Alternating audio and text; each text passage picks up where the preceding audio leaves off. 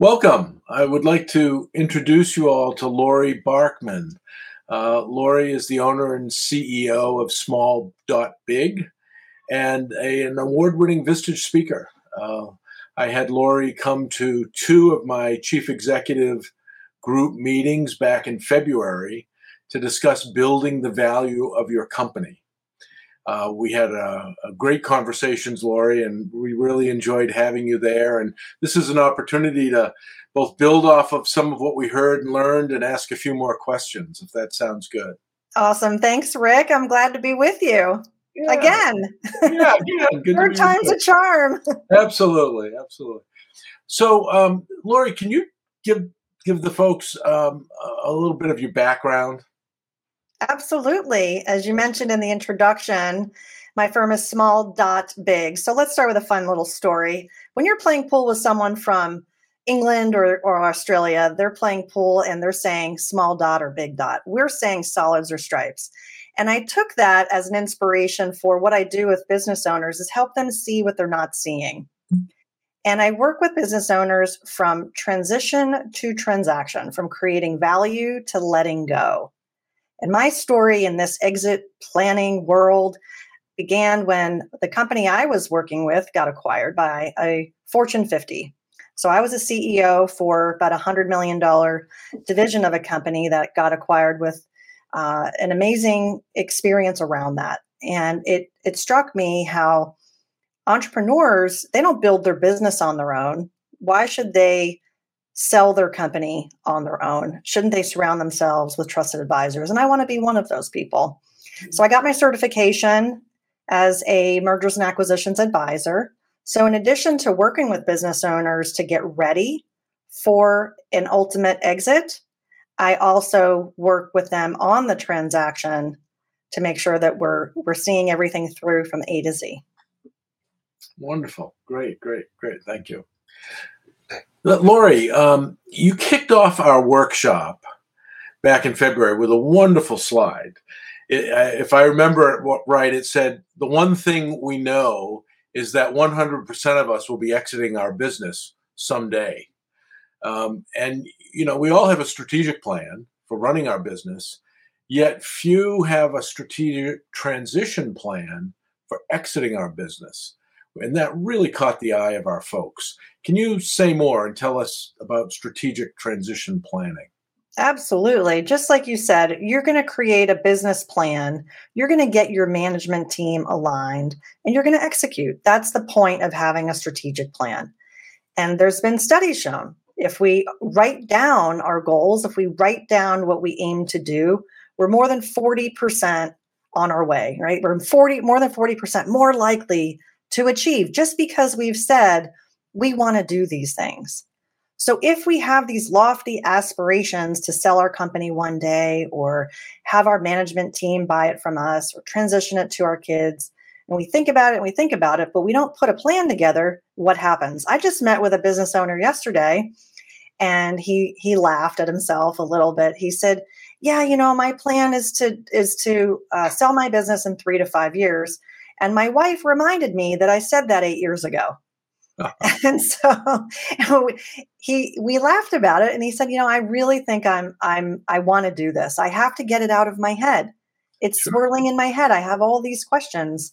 And I said, my superpower has been strategic planning for a long time. As I mentioned, I was a CEO. Before that, I worked in big companies, small companies, everything in between. And finding structure to something that's complicated or finding structure to something where you don't have experience with it. It seems so ambiguous that it's just too easy to put on the back burner. I have another client who has been wanting to update his operating agreement with his business partner for probably the last 6 years. He told me that it's sitting on his desk in the corner and it's got coffee stains on it and he looks at it every once in a while. And now it's like the bane of his existence. He can't stand looking at it anymore. So what I do is I work with clients to help them get clarity around the biggest questions swirling in their mind and sitting on their shoulders. And so what we do is over a period of time, this is not overnight, this is not an easy thing to do, but we work on a series of pieces and parts that over time stitches together a strategic business transition plan. And it starts with just like your business plan should. What are your goals? Right. What are you trying to accomplish? What's your vision for a transition, and why? Why do these things matter to you? What are those goals? Let's try to quantify some of those things. I like to put the goals, if we can, in 3 buckets. The first bucket being a personal goal. The second one is financial. And of course, business is tied in, but specifically, we're talking about the financial aspects of a sale or transition. And then the third is the business. And so the business, what goals do we have for it? And what do we need to do to get from here to there? That's at a high level what we're looking to accomplish. And a plan is only as good as its execution. So if we only set the goals, but we don't get to strategies or action plans, and we don't get to articulate who is accountable for what and by when, this plan's going nowhere. So the process is to work with the owner and help hold a level of accountability to them so that at the right time, they can be pulling in the resources they need to get the plan moving forward. No, that's great.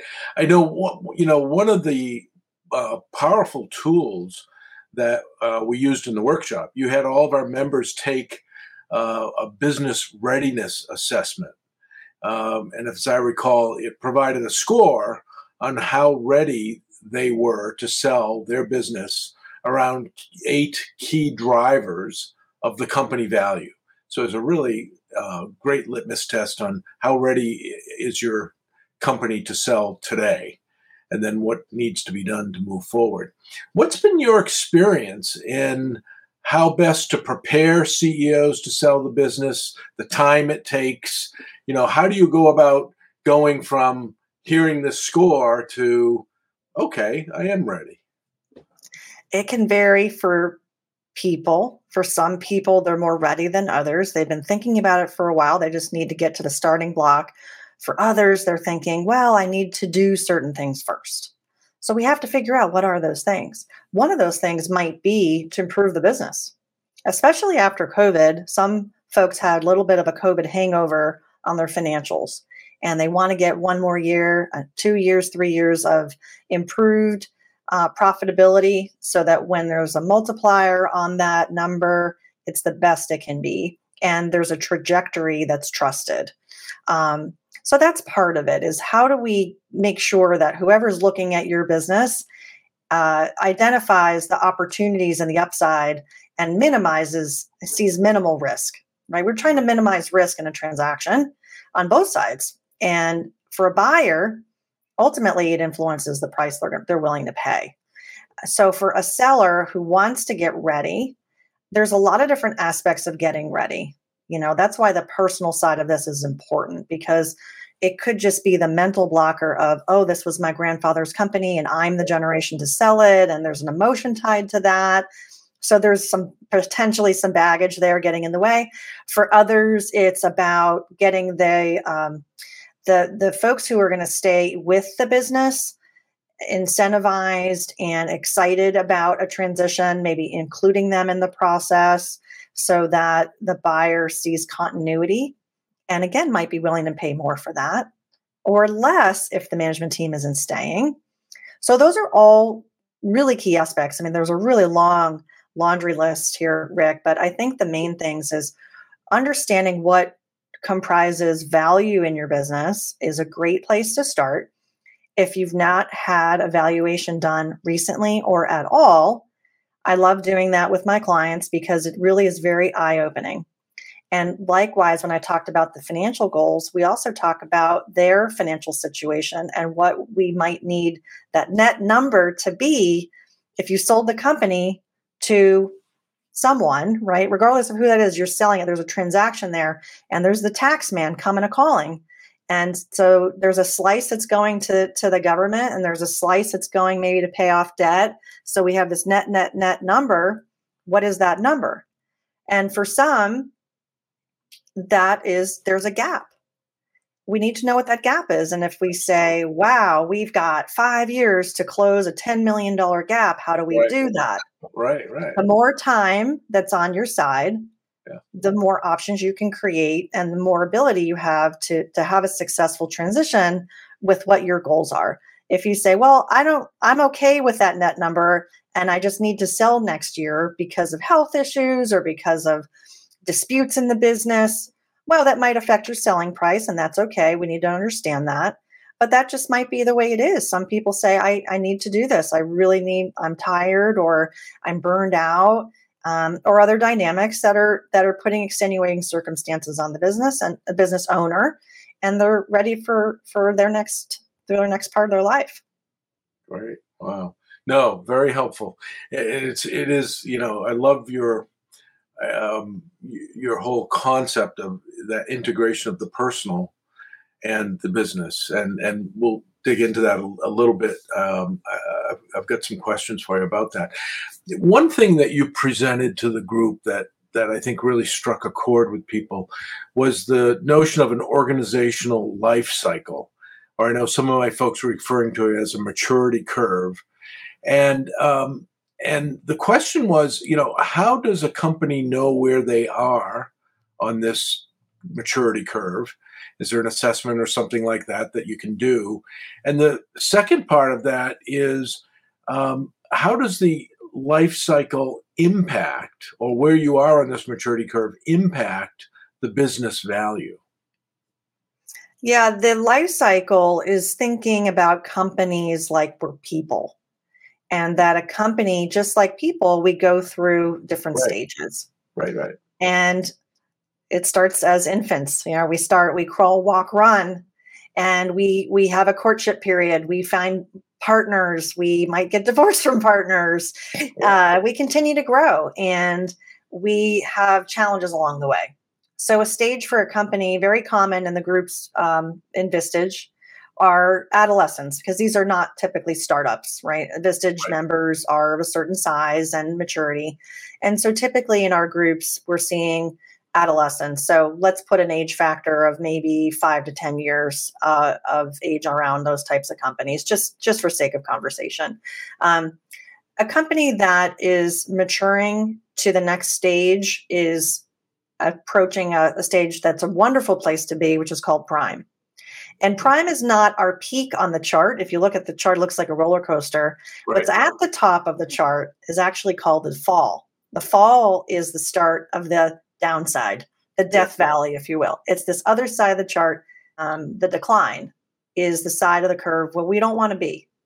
And for some companies, it is very, very mature businesses that just perhaps are past their prime, if I could say it that way.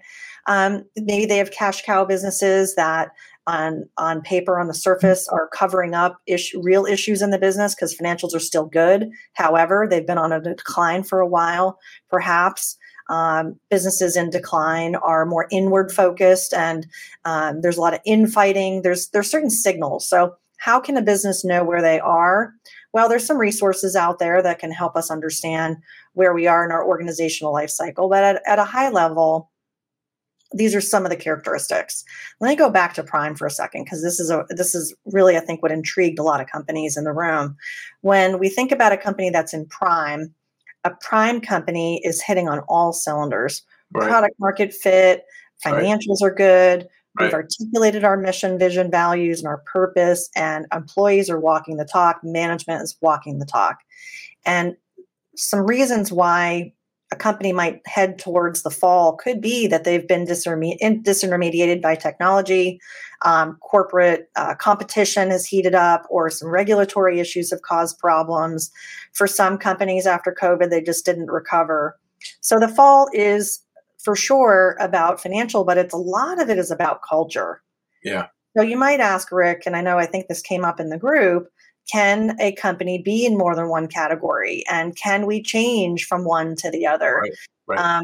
And so it is possible to go from the decline back to a maturity cycle that looks healthier. Sure, that is possible. And I'm an advocate of growth and innovation strategies that can help a company do that.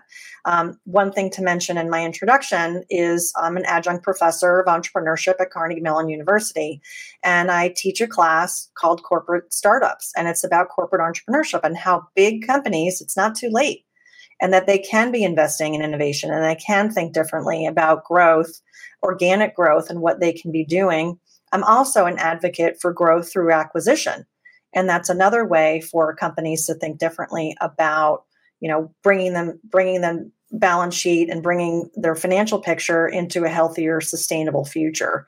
So the organizational life cycle is not an exact science to pinpoint where you are. I think it's great framework to start the conversation, especially in a workshop like Vistage when we have a room full of folks that are all at different vantage points.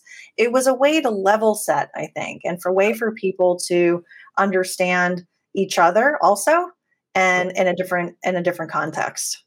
Great. No, very, very helpful. Thank you. No, that's really great. Another thing that you mentioned in the with the groups, both groups, that was very helpful, and it's probably common language in the world of M&A, but I know for some of our folks it was new language, and that was really looking at the kind of sale that one might consider.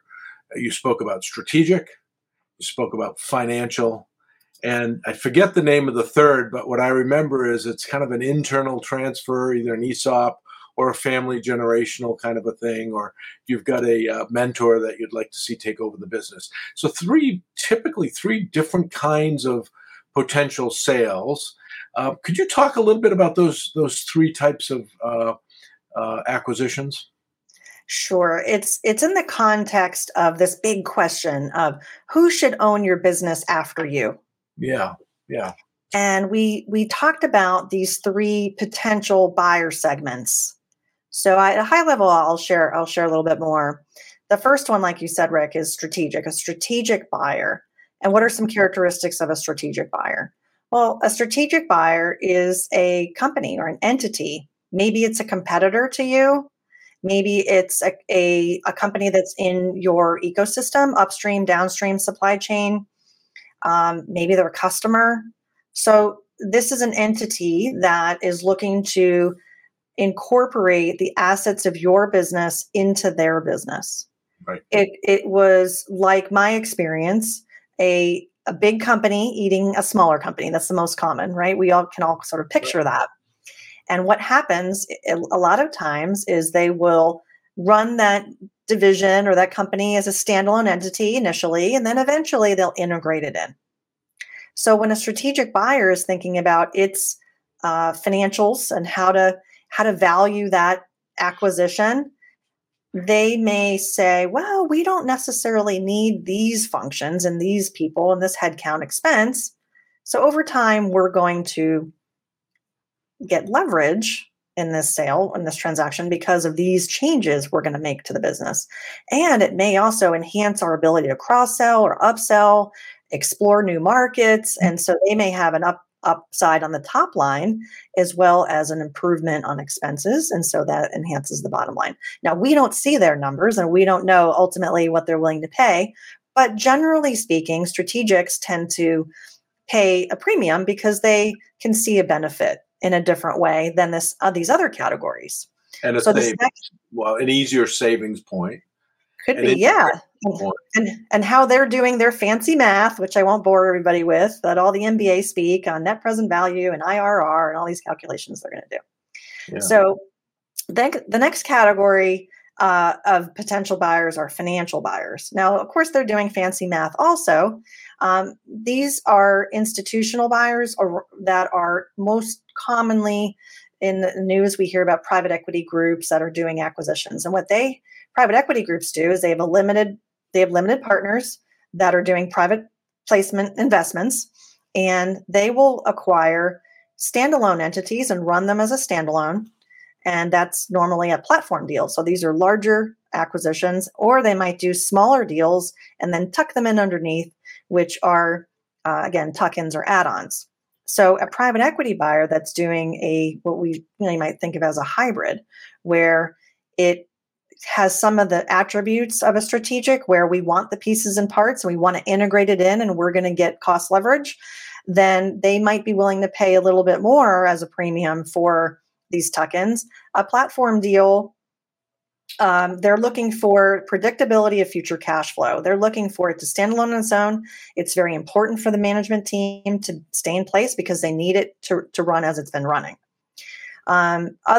Other common things you might hear about or not hear about. Another one we talked about in our sessions were family offices. That family offices are significant investors in our country, but we're kind of below the radar. We don't really know a lot about them, but they're emerging as an investor group because they have a long-term time horizon, which differentiates them from private equity groups. Family office is a group of investors. They're all related to each other, and their time horizon typically is infinite. They're looking to continue to generate positive cash flow, positive returns for their family, and the investments they make are buy and hold typically, whereas a private equity group might have a 5 to 7 year time horizon because they want to get a return on their investment for their investor group. But related to that, as a seller, it can create a special financial opportunity, what we call the second bite at the apple. So if you're acquired by a private equity group and they give you an opportunity to roll over some of your equity interest into the larger portfolio, and then that portfolio is going to have an exit, you could see a significant return on investment as you participate in that growth cycle. So that's a very interesting thing. And just like with any of these potential buyers, we have to find the right fit. So I'm not giving any judgment about it. I'm just, sharing some opportunities to think about and frame it out. On that private equity, a few of my folks are looking at that. And what's interesting is they get a nice payout by selling the company. Sometimes they'll be asked to come run the company or work for the private equity group or not. But oftentimes they're asked, part of the deal is we need you to keep 10% or 20% of that equity in the ongoing operation. And the irony is when the next bite of the apple comes along 5-6 years later, they get virtually as much money, if not possibly more, than what they did on the initial sale. Is that typical? Yeah, it can be typical. Absolutely. Because of that strategy for private equity groups to have a pretty short, 5 to 7 years is not a long time horizon, relatively speaking. Yeah. And there's a lot of impetus to grow and to improve operations and improve profitability. And then especially if it's part of a roll-up. Yeah. I was working with, on a buy side, I was working with a private equity group doing a roll-up, and I helped them and do some sourcing and find some deals. Yeah. And that was absolutely something that our sellers were open to, excited about. They had a lot of gas in the tank, and they were motivated, incentivized to stay and be part of that bigger picture. Yeah, great. So what's the third category? The third category is related buyers, and they may literally be related to you because they're family. Again, the question is who should own your business after you. So are we going to gift our shares? Are we going to sell our shares to family? Are we going to do that with our management team? Some people think that they have a management team that could be future owners of the business. There's a lot of assumptions around both family and management, and I encourage conversations because a lot of times the bubbles are burst that one way or another, these folks may not be a fit, and it's best to figure that out before it's too late. If you're assuming that your junior wants to take it over and junior absolutely does not want it, you really should know that. You should know that before you make all your assumptions and all your plans around junior taking over the business. And likewise for management, very often for management, and it can be for junior also, that they don't have the skill set. So not only do they not have the interest, or they might not have the skill set, they might not have the aptitude, which could obviously be an issue for a future, sustainability of the business remaining viable, but also for the management team, non-family, how motivated are they going to be to stay on, and also for the bankability of the business if it starts to really take a downturn headed into the decline. That's not a fun place to be. It has to be heartbreaking for a first or second generation owner who's really built a great business to speak to a son or daughter or niece or nephew and with this incredible opportunity, and the response is, thank you, but I'm really not interested. And yet, how many may proceed and really not have their heart and soul in it, but it's out of a sense of obligation. So to really have those open and candid conversations, I can imagine, is really important for the related segments. Yeah, absolutely. Yeah. Wow. Well, as we think about conducting a business readiness assessment, against those 8 key levers, and winding that into a strategic transition plan for the business, 2 critical steps to get ready for a potential sale or exit from the business. What about? I'd like to circle back to the person, to that CEO or business owner themselves. So is there a similar kind of a personal readiness assessment or a personal transition plan that you've done with people? Yeah, absolutely. It's really valuable to do this. I like starting here with my clients. I like to start with the personal assessment because the questions bring out things that they probably haven't shared before or articulated before.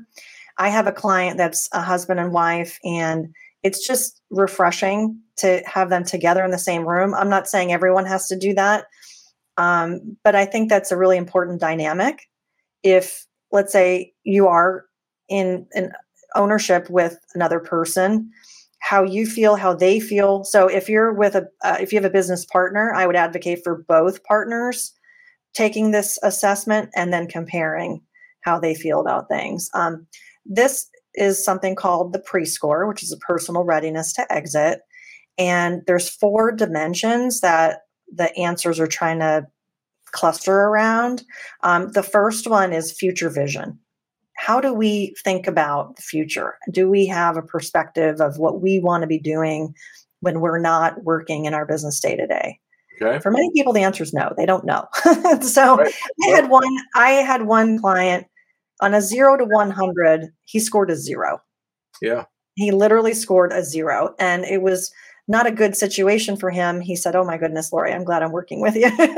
Well, I know for a number of my folks who are, in the mid to late 50s, 60s, and they're asking that question. One of the things that I read quite a bit about is that next phase of life is really key.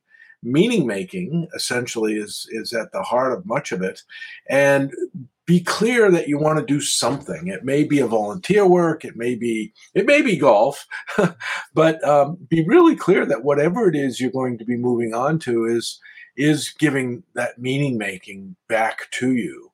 And people just seem to be living a life that thrives if they have that, versus one of,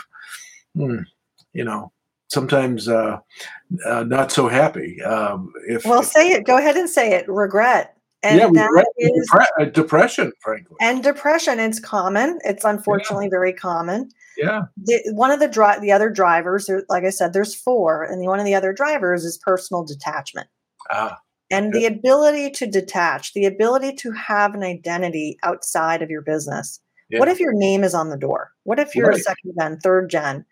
How can you detach? I have a podcast called Succession Stories, and one of the guests on the show talked about the sale of the bleach company that had been in the family for 4 generations, like a product that you would get in the grocery store, Right. bleach. And he said he can't walk down the bleach aisle. He cannot walk down the household cleaners aisle. He just can't do it. He can't see the product on the shelf knowing that he's not part of that company anymore. Yeah. That's personal. Yeah, that is personal. Right? Yeah, that has to be tough. Yeah, that's a tough one. And then the other drivers that this survey brings out, one is around flexibility, how flexible we are in thinking about our transition and what that might mean with who might own us next, right? So this concept of the transaction itself and how we think about it and what our role might be in that new company or that new entity. Do we want to stay on? Do we not want to stay on? Are we open to these things? So understanding flexibility around that. And then last but not least is a category of your team and how involved your team is or will be.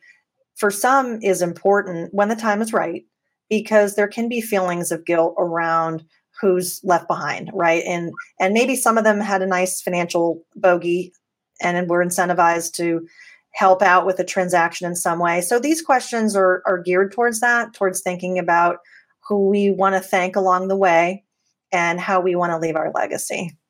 It's just amazing. As with a merger and acquisition, right?